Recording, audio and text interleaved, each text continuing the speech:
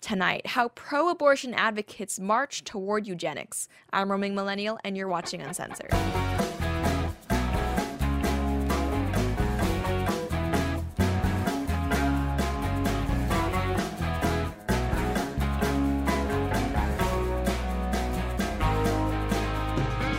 Guys, welcome back to the show. Today we're going to be talking about the pro-abortion lobby's continuing march toward eugenics. Now, when it comes to the issue of abortion, I am pro-life, but with that being said, I've had a lot of great conversations with people who are pro-choice about things like, when exactly does a person constitute a person? When does life begin? Is it from the moment of conception? And if not, then when? Is it from the moment you feel pain? Is it from the moment you develop a heartbeat? Is it from the moment that you're conscious? And you know what, when it comes to those issues, from what I've seen, most people who identify as pro-choice, even then, still admit that at a certain point during pregnancies, abortions should be off limit. You shouldn't be able to terminate a pregnancy right up to the moment that a baby is about to be born, right up to the moment when a woman is dilating and about to give birth. However, there is, in fact, a section of the pro-choice lobby that is not just pro-choice in that they support a woman's right to choose whether to get an abortion.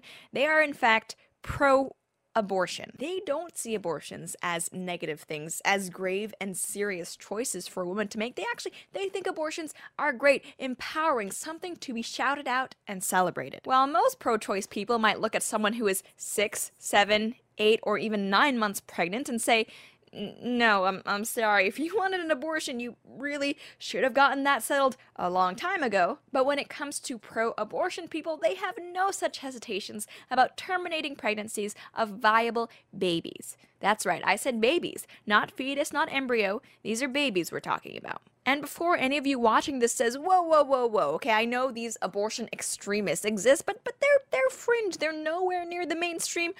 Well, I wish you were right. According to a recent Pew survey, 25% of people, that's 1 in 4 people, believe that abortion should be legal in all cases.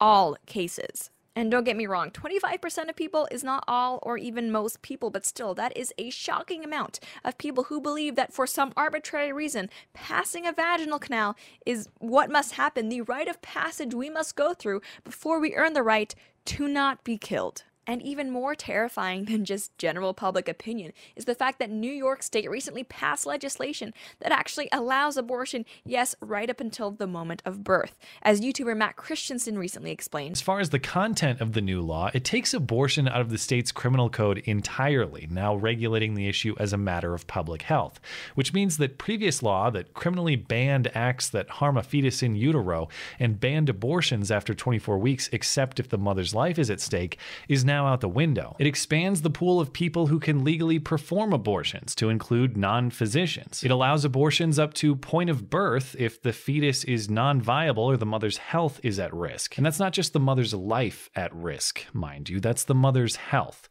It's a much looser term that assuredly will be interpreted much more loosely. The law also removes existing protections for babies that survive an abortion procedure, meaning medical professionals no longer have an obligation to care for a child that survives the process, at least as far as New York State is concerned. Now, I just really want to clarify so that we're all on the same page, that as anyone who is at all familiar with legislation surrounding abortion know that when it comes to abortion laws, there is always the caveat that if the life of the mother is in danger, then anything medically necessary that could be done should be done to protect her life. If, of course, that's even what she wants, because as we've seen when faced with that terrible decision, having to choose between her own life and her baby's life, some women do refuse life-saving treatments in order to preserve the life of their child. And what a lot of people have been bringing up in regard to this awful, terrible law is the fact that, yeah, third trimester pregnancies are viable. So in cases where if to perform an abortion you would have to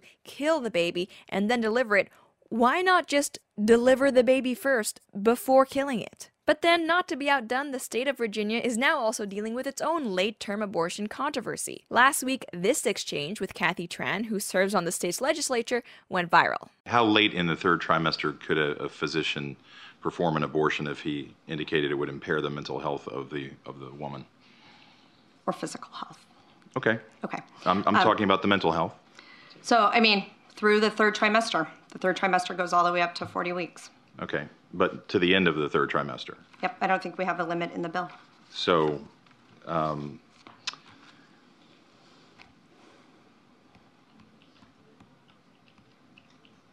where it's obvious that a woman is about to give birth, she has physical signs of that she is about to give a birth, would that still be a point at which she could request an abortion if she was so certified? She's dilating. Mr. Chairman, that would be a decision that the doctor, the physician, and the woman would I understand make at that. I'm that asking point. if your bill allows that. My bill would allow that, yes. Please realize, guys, that when we're talking about abortions right up until the minute of birth, we're not being hyperbolic. This is not fear-mongering. This is how these people, in their own words, describe their own legislation and their own policies. And if that weren't bad enough, here's what the state's current governor then said about that exchange. So in this particular example, if a mother is in labor, I can tell you exactly what would happen.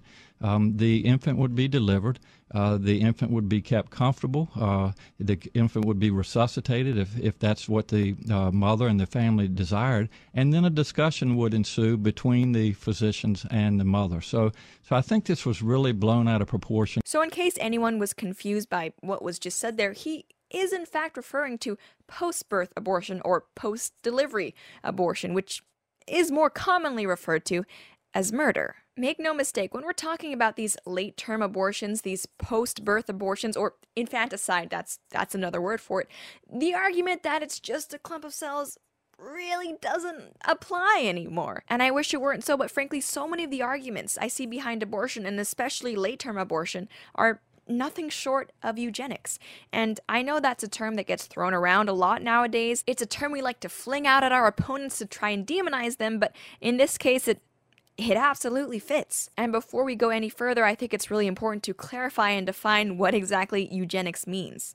According to dictionary.com, eugenics is the study of or belief in the possibility of improving the qualities of the human species or a human population, especially by such means as discouraging reproduction by persons having genetic defects or presumed to have inheritable undesirable traits, i.e. negative eugenics. Honestly, that is a pretty sanitized definition of eugenics, and if you weren't familiar with the term before this, then you're probably wondering what's the big deal. That kind of sounds like a good thing. I mean, we've all at some point been cut off in traffic by some low IQ driver or had to deal with incompetent coworkers and thought to ourselves, just please don't have kids, right? And conversely, I know I at least have looked at the children of Brad Pitt and Angelina Jolie and thought to myself, man, those are some good looking kids. Wouldn't be the worst thing if they pumped out a couple more of those, really raise the average attractiveness level of the general population. You see, those types of thoughts are representative of negative and positive eugenics.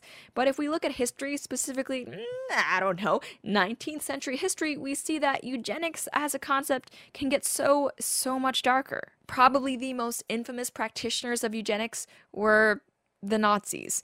And I don't mean Catholic high school boys in MAGA hats, I mean the literal Nazis. According to the Holocaust Encyclopedia, quote, the euthanasia program was Nazi Germany's first program of mass murder. It predated the genocide of European Jewry, the Holocaust, by approximately 2 years. The program was one of many radical eugenic measures which aimed to restore the racial integrity of the German nation. It aimed to eliminate what eugenicists and their supporters considered life unworthy of life. Those individuals who, they believed, because of severe psychiatric, neurological, or physical disabilities, represented both a genetic and a financial burden on German society and the state. The Nazi belief that some people's lives would just be too miserable or unproductive to even be worth living, therefore it's better to just kill them now, was responsible for some of the most heinous acts in all of history. And if any of you are familiar with the abortion debate, it's a concept that sounds shockingly similar, i.e. identical, to a lot of the things that pro-choice advocates are putting forth today. How many times do abortion advocates try to argue that since some children might grow up poor or without parents, that it's better for them just to be aborted now? Life unworthy of life. And it is true, children who are born into poverty are disproportionately more likely to be aborted than those who aren't. As heartbreaking a reality as children growing up in poverty is, you don't get to decide, and I don't get to decide, no one should get to decide whether these kids' lives are worthy of living in the first place. I mean, speak to anyone you know who grew up in poverty or without parents or in the foster system, and although it's a hard life, a life we should be trying to make better for those people, I'm pretty sure most of them won't say they would rather have been aborted than be alive. Just a hunch. And to this, I've seen so many pro-choice people say, well, if you really cared about these children in poverty, then you would want welfare programs and big government handouts, but you don't. Therefore, I guess we can just kill them. I'm not actually sure how that argument is supposed to reason out. But anyway, conservatives are the people who advocate for things like capitalism and the nuclear family. The two things that have been proven the most effective at lifting people up out of poverty throughout all of history, throughout the entire planet. So you know what? Yeah, I do kind of feel like I am doing my part to try and lift children out of poverty. And you know what? Even if I'm not, heck, at least I'm not advocating killing them. But anyway, let's move along before I get too nasty, because the area where the eugenicists of the pro-choice movement really get to show their true colors is when it comes to the issue of people with birth defects. And that's right, I call them people. Because they are. One of the most commonly cited reasons why late-term abortions specifically should be allowed by law is that there are a lot of birth defects out there that aren't detectable until later on in pregnancies. The rationale behind this is that women should be able to choose whether they spend the rest of their lives caring for a child who may be severely disabled. And to that, I've got to say that adoption is always an option. Just because you may not want or feel prepared to take care of this child, there is someone else out there who might. And actually, we should be doing more to encourage and enable adoption. It's way too expensive and takes way too long currently. That's something that we as a society should work on. But the answer here, again, just not killing anyone who we find undesirable. Life unworthy of life, right? And the belief that some children would just be too much trouble to raise, therefore better to just abort them, that's something that we see especially with Down syndrome. And to that end, there's an op-ed from the Washington Post that I would like to read called "The Real Down Syndrome Problem: Accepting Genocide" by George F. Will. Because apparently in some European Nordic countries, it is so common to abort Down syndrome pregnancies, they've essentially wiped out their entire population of people who have Down syndrome. To quote the article, Iceland must be pleased that it is close to success in its program of genocide. But before congratulating that nation on its final solution to the Down syndrome problem, perhaps it might answer a question: what is this problem? To help understand why some people might ask this question, meet two children. One is Augusta, age 8, a citizen of Iceland. The other is Lucas, age 1, an American citizen in Dalton, Georgia, who recently was selected to be 2018 spokesbaby for the Gerber Baby Food Company. They are two examples of the problem. Now, before Iceland becomes snippy about the description of what it is doing, let us all try to think calmly about genocide without getting judgmental about it. It is simply the deliberate, systematic attempt to erase a category of people. So what one thinks about a genocide depends on what one thinks about the category involved. In Iceland's case, the category is people with Down syndrome. In Iceland, upward of 85% of pregnant women opt for prenatal testing, which has produced a Down syndrome elimination rate approaching 100%. Augusta was one of only 3 Down syndrome babies born there in 2009. Iceland could have moved 1/3 of the way to its goal if only Augusta had been detected and eliminated. Augusta's mother is glad the screening failed in her case. The article then continues that about 750 British Down syndrome babies are born each year, but 90% of women who learn that their child does have Down syndrome, have an abortion. In Denmark, the elimination rate is 98%. America, where 19% of all pregnancies are aborted, is playing catch-up in the Down syndrome elimination sweepstakes. Elimination rate of 67%. So is France, 77%, which seems determined to do better. In 2016, a French court ruled that it would be inappropriate for French television to run a 2.5-minute video, Dear Future Mom, released for World Down Syndrome Day, which seeks to assure women carrying Down syndrome babies that their babies can lead happy lives, a conclusion resoundingly confirmed in a 2011 study, Self-Perceptions from People with Down Syndrome. The court said, though, that the video is likely to disturb the conscience of women who aborted Down syndrome children. That op-ed may be the best thing to have come out of the Washington Post in, ever. And you know what? As much as I want to go on a long rant about how valuable the lives of people with Down syndrome can be and are, they actually don't need me to speak for them. They are plenty capable of doing it for themselves. And in fact, here is a speech by a very brave, very eloquent man that went viral when it was released. But to those who question the value of people with Down syndrome, I would make 3 points. First, we are a medical gift to society, a blueprint for medical research into cancer, Alzheimer's, and immune system disorders. Second, we are an unusually powerful source of happiness. A Harvard-based study has discovered that people with Down syndrome, as well as their parents and siblings, are happier than society at large. Surely happiness is worth something.